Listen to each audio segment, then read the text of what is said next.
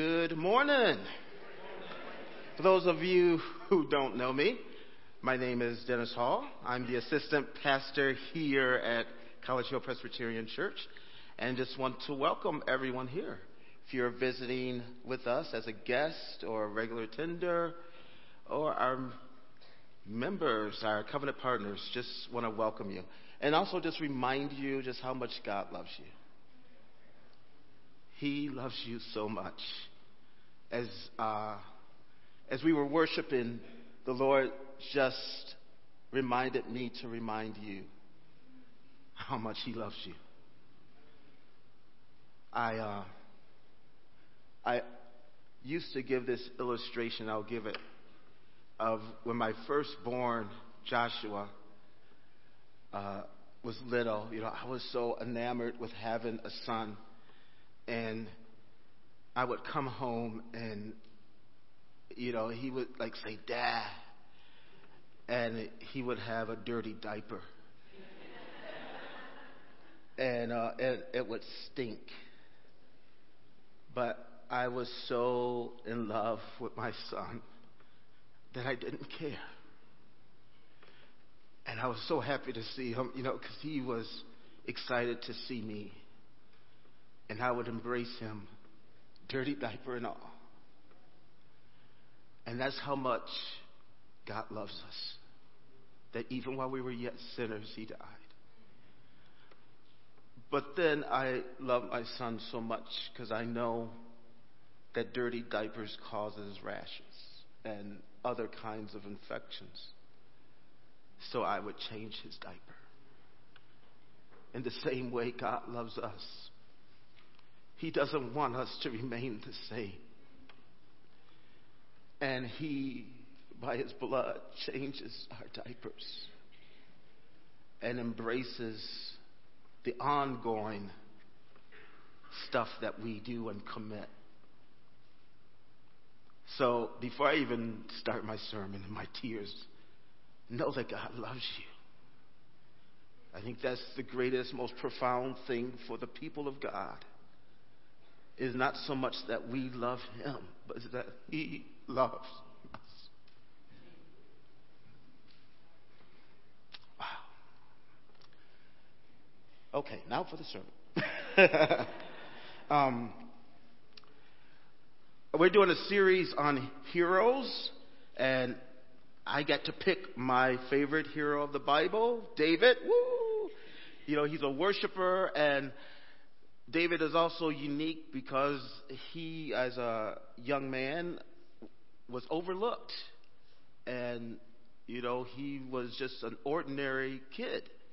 The youngest of 8 brothers that, as we see in Scripture, that he was overlooked. But God often overlooks folks that are... God will pick out folks that are often overlooked for His purposes. Never think that because all the things you do get unnoticed, that all the sacrifice and all the things you do in the kingdom doesn't get applauded. Don't think that God has forgotten you. Though man may overlook, God has a purpose in you watching your sheep. I do want to commend, are there any veterans in the house? We're talking about heroes. Would you please stand? Can we just...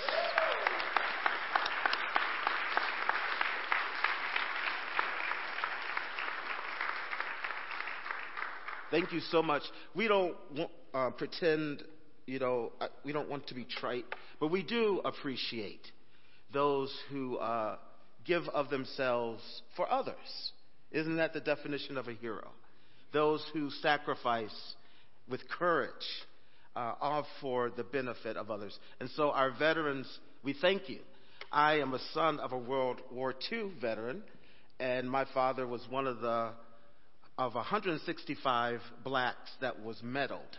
Even though a lot more deserved to be medaled, my father was one of the ones that was, and thanks to my son Caleb, who was doing a history paper, found out that my father, his grandfather, was medaled as a World War II veteran. So we just thank all of our heroes who served in the military for your service. But also, I want to ask you a question. How many of you believe that you're a hero? Raise your hand. I mean, very few of you raised your hand. I'm here to convince you this morning, I believe God sent me, to convince you that you are His heroes. I know this is dating myself, and some of you might have seen it on reruns or Nick at Night, but have you ever seen Hogan's Heroes? Loved that when I was growing up. And for those of you who don't know this sitcom of Hogan's Heroes, it's about these World War II veterans, prisoners of war, and they were in a German camp. And it was a comedy. I mean, they were misfits. You know, they seemed really clumsy. They seemed really ignorant. But really, in reality, they were in stealth, and they were being spies, and they were actually working on behalf of our allies. In the same way, believe it or not, God has, I'm not calling you misfits, but God has His motley crew here in this neighborhood, here in this city, on this planet, and you're His heroes. Believe it. We don't always act like it. We fumble around and make mistakes, but He intentionally, purposely, sovereignly calls us His heroes. We're going to look at David.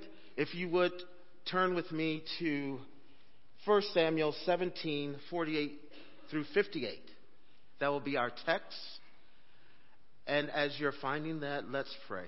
Gracious Father, thank you, Lord, that you are an amazing God, whom you yourself became a hero by sending your Son. Lord, we pray, God, that you would open our ears, open our hearts. God, open our minds to all that you would want us to hear today. And Lord, not only opened by your Spirit, but empowered by your Spirit, that we not only be hearers of your word, but doers of your word. Lord, that you will be glorified through your heroes right here at College Hill Presbyterian Church. And Lord, may the meditation of my heart be acceptable in your sight. May the words of my mouth bring you glory. In Jesus' name, amen. 1 Samuel 17, verses 48. When the Philistine drew near to meet David, we all know this story, David and Goliath. David ran quickly toward the battle line to meet the Philistine. David put his hand in his bag, took out a stone, slung it, and struck the Philistine on his forehead. The stone sank into his forehead, and he fell face down on the ground. Woo, go David. So David prevailed over the Philistine with a sling and a stone, striking down the Philistine and killing him. There was no sword in David's hand. That's the miraculous part. Then David ran and stood over the Philistine. He grasped his sword, drew it out of his sheath, and killed him. So he took Goliath's sword.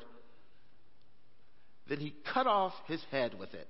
When the Philistines saw that their champion was dead, they fled. The troops of Israel and Judah rose up with a shout and pursued the Philistines as far as Gath and the gates of Ekron, so that the wounded Philistines fell on the way from Shaaraim as far as Gath and Ekron.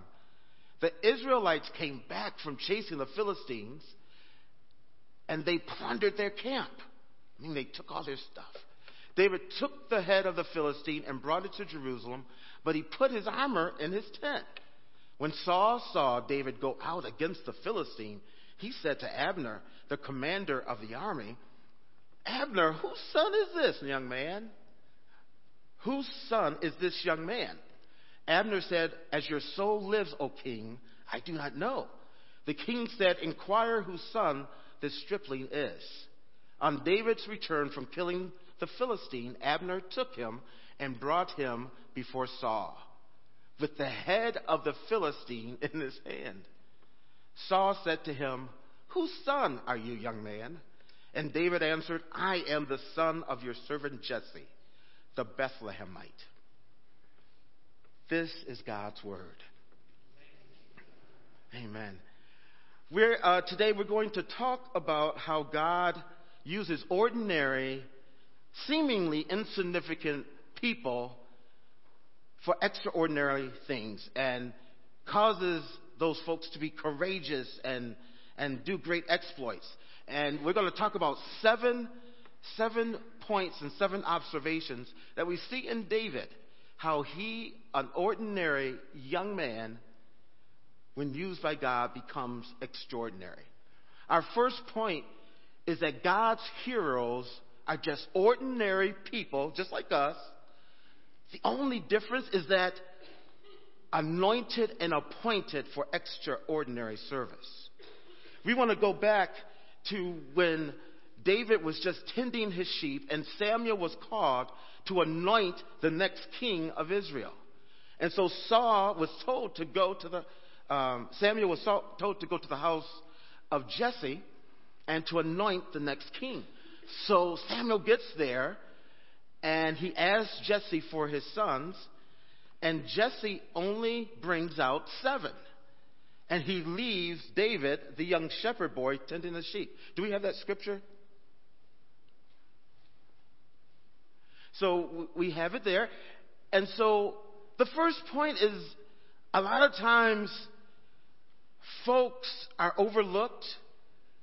You know, folks may not be look the best or be the strongest or be the tallest or the best looking or even our society, it might be because of their skin color that they are overlooked or ignored. Well, God is here to remind you that He often chooses those folks for His glory. He often chooses those that to the world may seem insignificant, that are overlooked, that are forgotten. And He will use them not so much to show how strong or beautiful they are, but actually to show how strong He is. I was one of those folks when I was younger. I wasn't always picked first when we were playing a sports game. You know, if we were playing basketball or playing tag or something that needed a team, I was always like one of the last ones. But when it came to tug of war, I was like the first one. Let your mind do the... I was just a little chubby, and, you know, they thought they would have a good anchor. So I was chosen first then. But look at the irony and the anointing of God, because now I have a son that just might be on the Olympic soccer team. And other children that excel in sports and academics. Who knows what God could be doing when you're overlooked? I guess we got a lot of folk in here that just were always the first picked. But God anointing, He anoints for a purpose. We see that David was, though overlooked by his own family, he was picked by God. And he was anointed. In the same way, we don't know why, we don't know how, we don't understand the sovereignty of God and His election. But wow, God chose us out of trillions. God chooses us. And all of us here are anointed. The same anointing that fell on David is in us. I mean, do you believe it? The same anointing that empowered David empowers us. See, the word anointing, I think some of us get turned off from it because it's been used, I think, often maybe in some circles that says that you're able to fly over cars and all that type of.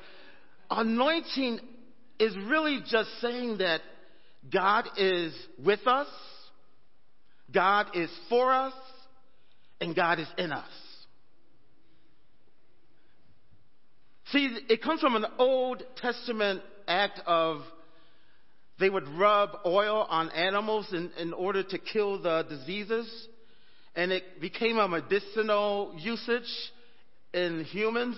And then it started to signify when God, symbol or a sign, not symbol, sign, that God's presence, because they would anoint with oil. And even the last name of Jesus, Christ, Christos, is the word for anointing. So Jesus, the anointed one. So all it's saying, and it's not all it's saying, but it's saying that as anointed people, we have the presence of God. Now, that is just not something to be lightly said. It is something that is to be lived. So I think a lot of us, we know a lot of good Bible knowledge. We know scriptures, and we know that we're anointed. We know God's Spirit resides in us. But there's a difference of knowing and actually a difference of being aware. And I want to give you an illustration. How many of you have ever got a speeding ticket? How many of you have ever gotten a speeding ticket, yet you didn't know that you were speeding? See, this has happened to me. I actually knew that the speed limit was either 65 or 70. Yet because either I was maybe talking to my kids or my kids accused me of texting or listening to my podcast, the car was actually going 85. Serious. And, you don't always know it because you're occupied with other things.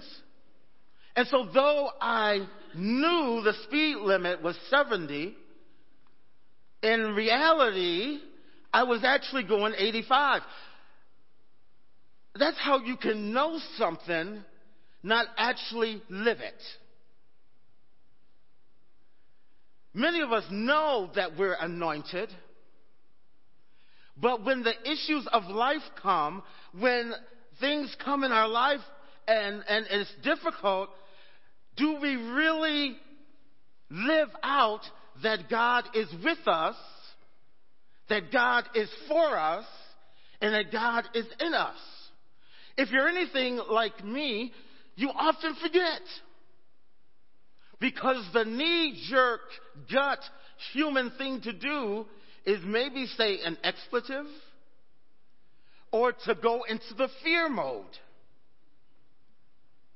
And often it doesn't happen that you even remember God is in your life until, I don't know, an hour, 2 hours later.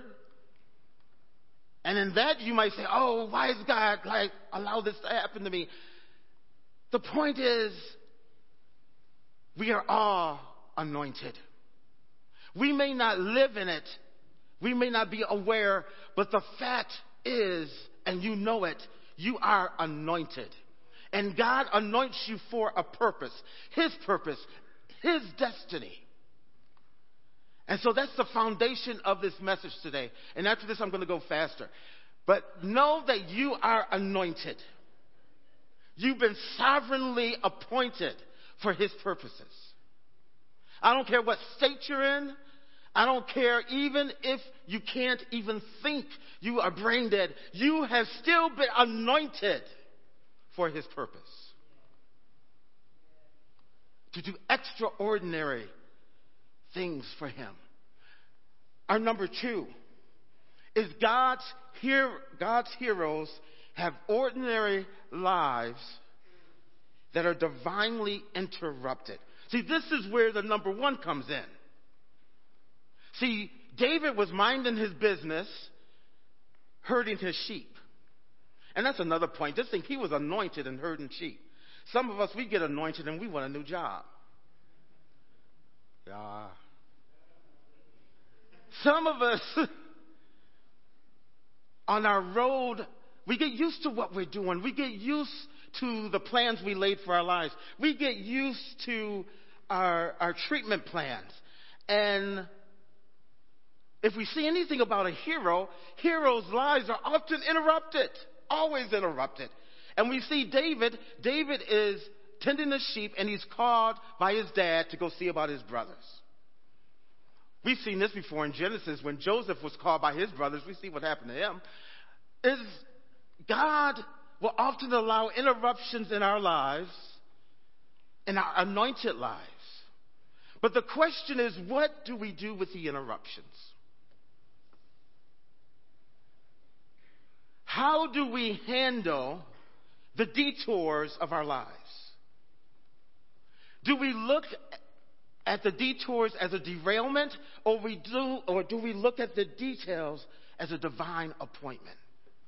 What is it like when you're working on something important and someone knocks on your door and they need some help, and you're like, oh, you're bothering me. How do we handle the interruptions? See, this is where the anointing comes in. See, because when you're anointed, you're so God-focused, you're like, oh, this has to be something that God allowed. Oh, this accident has to be something that God knew about. Oh, this sickness has to be something that God even ordained. Oh, whatever is happening in my life, God knew it. God is with me. God is for me. And God is in me. That's walking in the anointing. There's many of us here that have experienced tragedy in our lives. It's derailed us. It's gotten us off course. We've had to change locations. We've had to change jobs. We've had to change relationships. What do we do in the interruption? How do we deal with the things that come at us in life? Do we sit and pout? Do we say, oh, God, why are you doing this to me? Oh, God, what am I going to do next? Are we just sitting derailed? Or are we looking at it as a detour to our divine appointment? Trusting the anointing.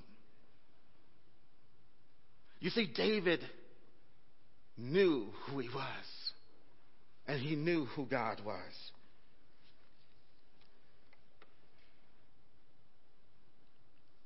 Some of us right now are sitting in these seats derailed.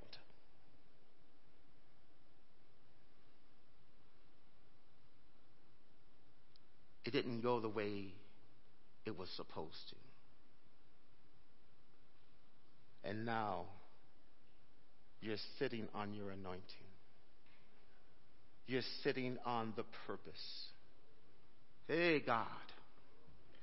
He didn't mean for his church just to meet once a week.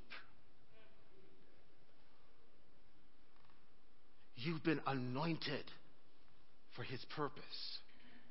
But there's been a derailment. There's been an interruption. And this is no joking matter. It could be a spouse has died. It could be an unwanted pregnancy. It could be someone talked to you wrong. It could be going through midlife crisis and you're just not sad. Whatever it is, you are sitting here derailed. And you're coming every Sunday, but you're not walking in the anointing and the purpose of your destiny. God has given us the example of David. There's great things that happen on the detours of our lives. Number 3, God's heroes are faced with a cause. So the interruption is going to take us places that we hadn't planned to go. It's going to take us on a detour that we hadn't planned to go. Who in the world would have thought that Dennis would end up in Cincinnati? I know y'all love Skyline Chili. I know we brag about the wonderful things here in the city, and I love downtown. But this was not my choice. Oh, y'all. When I was in law school, I was going to be an international lawyer. I took Arabic because I was going to minister overseas as a tent maker. Oh, but don't you know that God will interrupt your life for His divine purpose? God will place things in your life that will get you on another course.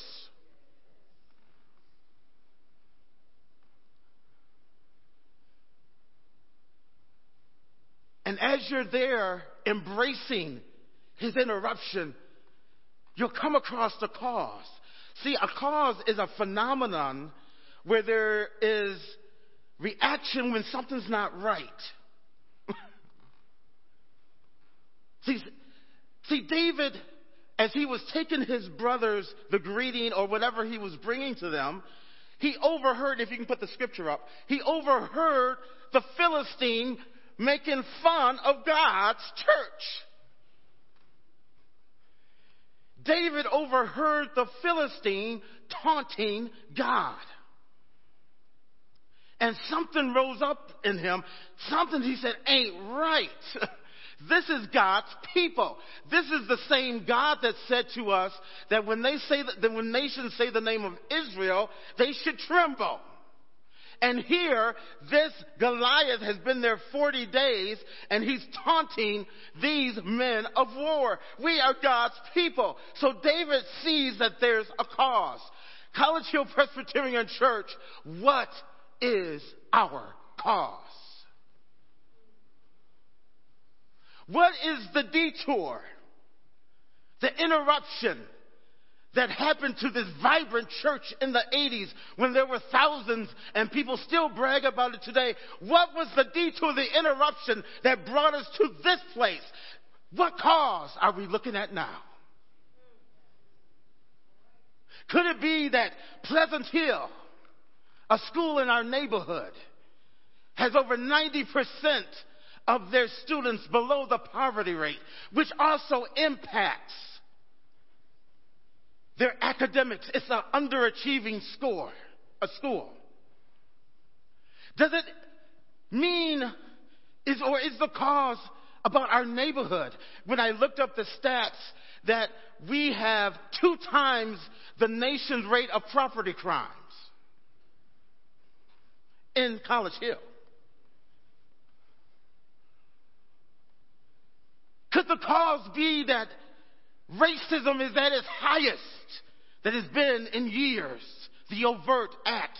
Could it be that black men are still being pulled over for no reason, no probable cause, and then they're shot when they don't have a weapon? Could that be the cause? Or could the cause be that there's still abortions going on in this community, in this city, and we have a crisis pregnancy that still needs money, that still needs volunteers? Is that the cause? For some reason, in His sovereignty, God detoured this church. He interrupted this church. And He presented us in a place where we are right now. And He's asking us, is there a cause? Is there something that we know just ain't right? Or do we just come every Sunday and roll up our windows and do our pleasantries and pretend that the world is doing really good? That College Hill is really okay to be separated by blacks and whites. That it's really okay that a certain part of Hamilton Avenue where the black businesses are looks crummy and the parts where the white businesses are look good. We're just all right. Oh, I know I'm preaching. Because God is about real life. God is about the detours and the anointing of His people. So do we, like the rest of Israel, do we cower and we just say nothing's wrong and we run away from the issues? Is that God's impotent church?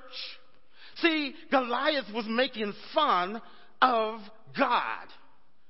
So this is who your God is? For 40 days, I've been out taunting and making fun of, look at all these things that are going on, and all you're going to do is just go and present yourselves, yet not fight me? Is there not a cause? Isn't there something to do more than just sit on Sundays? Isn't there something more that we were created for? Isn't there something more that we were anointed for? Don't we really know and walk in that God is with us, that God is for us, and that God is in us? Is really the crime here bigger than God? Is that Goliath really bigger than God? Are the issues that are going on around us, are they really that big?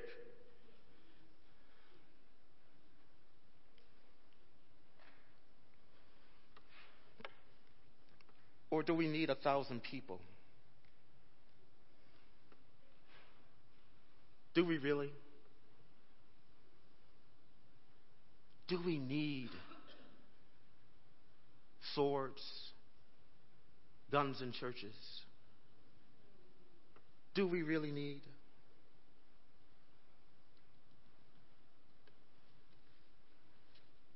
Oh, Goliath is taunting. Goliath is screaming. Is there not a cause? Our fourth, as David, a young teenager in faith, says, oh, no, this isn't right. That uncircumcised Philistine is defaming God. He's defaming the people of God. Don't you know who we are? So David he's asking questions. He's wanting to take a stand. So we see the first thing that God's heroes will encounter is opposition. Come on, when we start really walking in our anointing, walking in the authority, come on, Church of America, when America really starts and gets out of bed with government and gets out of bed of the Republican Party and gets out of bed of the Democratic Party and starts being the prophetic voice, the biblical things of God, do you really think there will be no opposition for the church?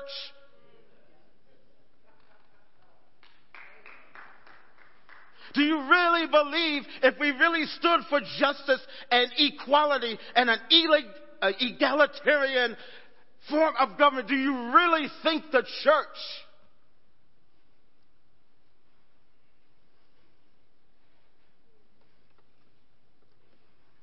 God promises there will be opposition when we walk in the anointing, when we are on the cause of confronting those things that He so dearly wants us to be a part.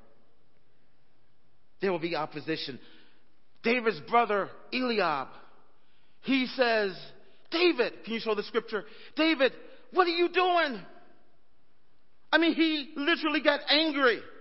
He literally started calling David names. He started accusing. How many of you know that the devil is the accuser of the brethren?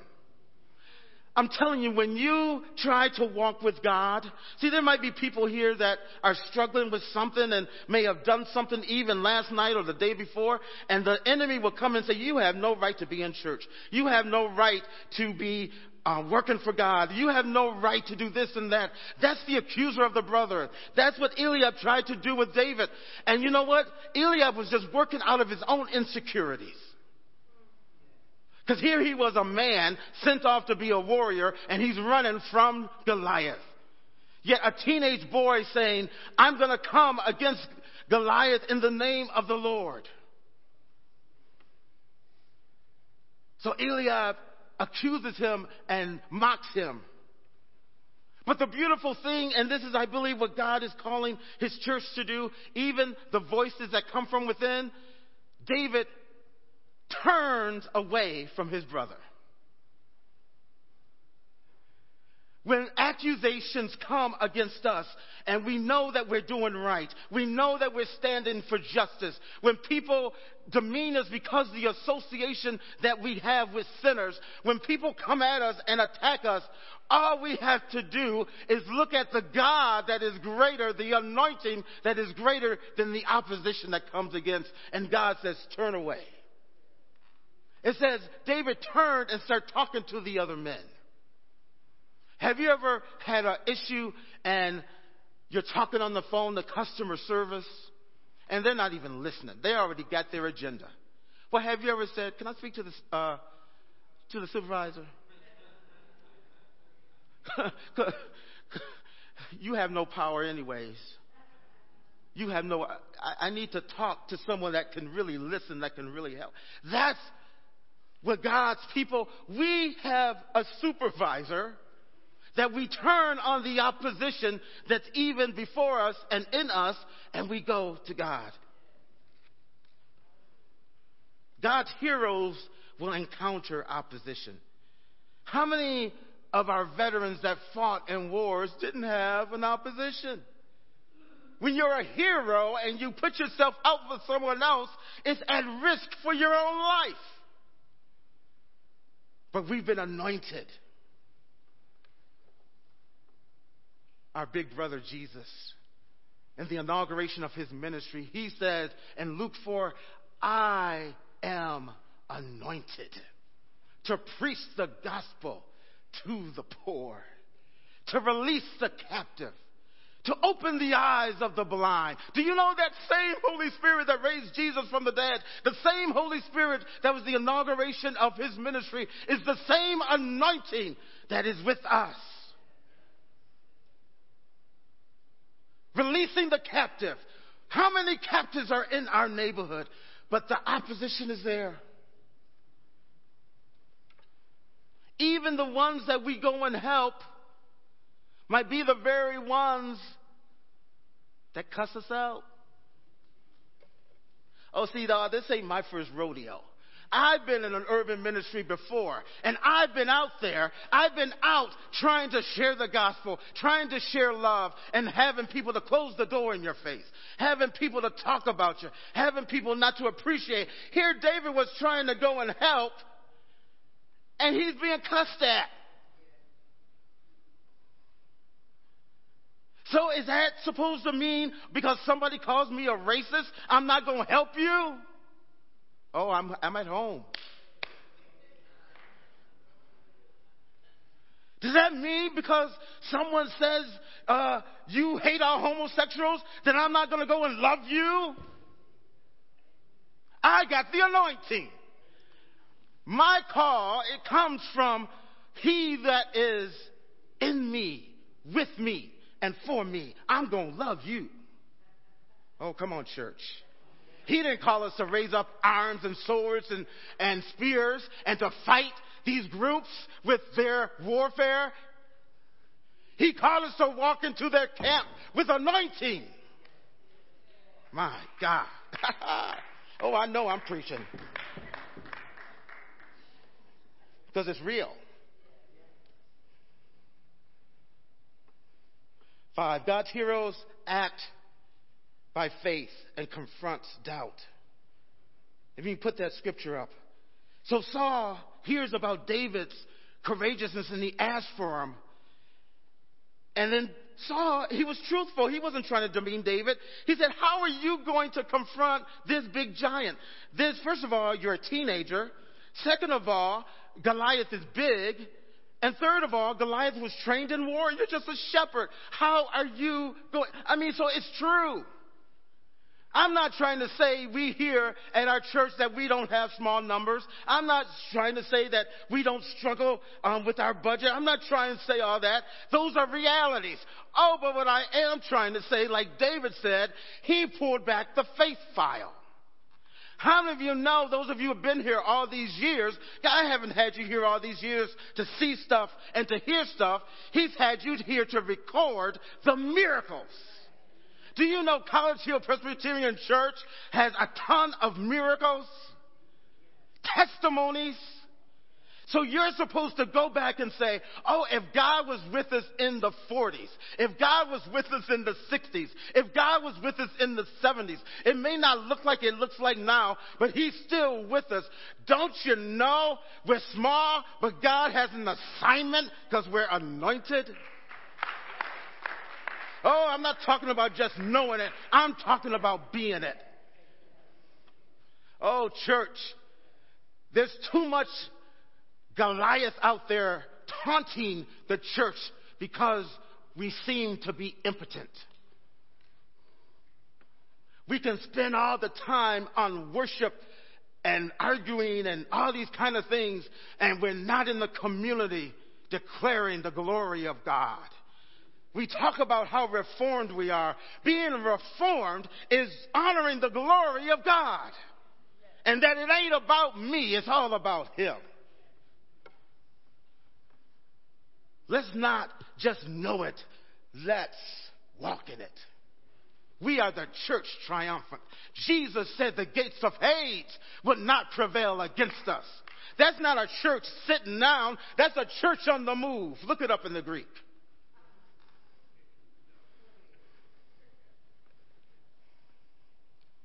David confronts the doubt by recalling what God has done. Church, sometimes I do that. Sometimes I can be having a little problem, and I'll look back and I think about, man, I was in Pakistan. Them jokers were shooting guns. I was put on a hit list. I was in a motorcycle accident. I had 2 brain hemorrhages. Don't tell me I don't serve a great God. You're going to come up against me? It ain't until God says you can have me that you can have me. Oh, we serve a great God. We're anointed and appointed. 6, God's heroes are equipped and uses their ability given. Real quick. David was offered to use Saul's armor. He just used his sling and his staff. You don't have to copy anybody else's anointing. You don't have to preach like T.D. Jakes. You don't have to be a Billy Graham. You don't have to be your favorite spiritual hero. God has called you to be you. You are anointed even if you just iron clothes. You better iron them real good. You better iron them in the power of God, that he is with you, he's for you, and he's in you. Oh, come on, somebody. Ain't nothing like getting a shirt that's been ironed by someone who's filled with God. I'm telling you, ain't no telling how your day's going to be. God uses the ordinary. We don't have to look all great. We don't have to have 1,000 folks. He uses us just as we are. We don't have to raise no more money. And I'm not saying that money isn't necessary. I'm not saying the budget isn't necessary. I'm not saying all the things that we need for ministry aren't. But I'm saying is we have to walk in the anointing and know who's the Lord of them all. He will give us what we need. Didn't he give David what he needed? He didn't need the armor. He didn't need the spear. He didn't need the sword. He just needed his sling. He was trained as a shepherd. God will use what you got. And you know what? He gets the glory. See, when you got the big numbers and you got the big money, yeah, the world say, yeah, of course you can do that, because you got all the, oh, it just makes sense, you know, more you got, the more you, oh, but when you got the small numbers, like Gideon's army, and you still beat the Philistines, my God, what a day of rejoicing, because we get to give glory to God. Let's be a church that's not so concerned about how we look, but about the anointing and who he is. Last one, God's heroes don't run away from the threat, they run to it. It's one of my favorite parts. David, when he was with Goliath, he didn't run from him, he ran to him. I love that. This little teenager, this little 16, 15-year-old runs to this 9-foot giant with only a sling. don't run away from the issues of our day. We don't run away from racism. We don't run away from the fact that they're still killing babies. It's not just a topic during the elections. We don't run away from the Goliaths. We go to them. Not that God is calling us, we can't do it all on our own, but God has his puzzles. And as we do our part, as we use our sling, as we use what we have, God have others that are using theirs, that the kingdom might come as it is in heaven. We don't run. We go towards. If you do me a favor, I'm way out of time. Look to your neighbor and say, you are a hero. Come on and mean it. You don't know what that person has been through. You don't know what that person has encountered. You don't know what that person struggles with. Oh, but thank God they're here. Thank God they are here to receive from God that they might be sent out. You are sitting next to a hero, courageous, anointed.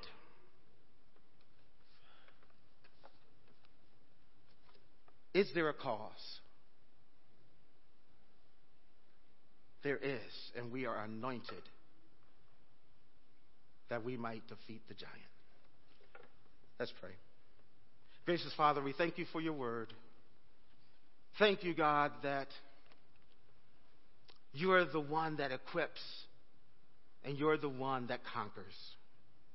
Thank you for the example of David. Lord, thank you, God, that your word would not return void. But Lord, it will accomplish all that you set it out to do. Thank you, God, that you anointed us.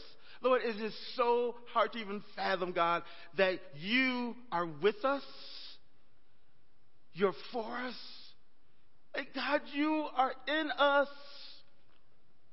If God be for us, who can be against us? Thank you, God, that you open our eyes to see the cause. Thank you that this church is still here. This church could have fled, but we're still here in the fight, facing the Goliaths, under the anointing. We commit ourselves anew to you. Fresh anointing for your glory.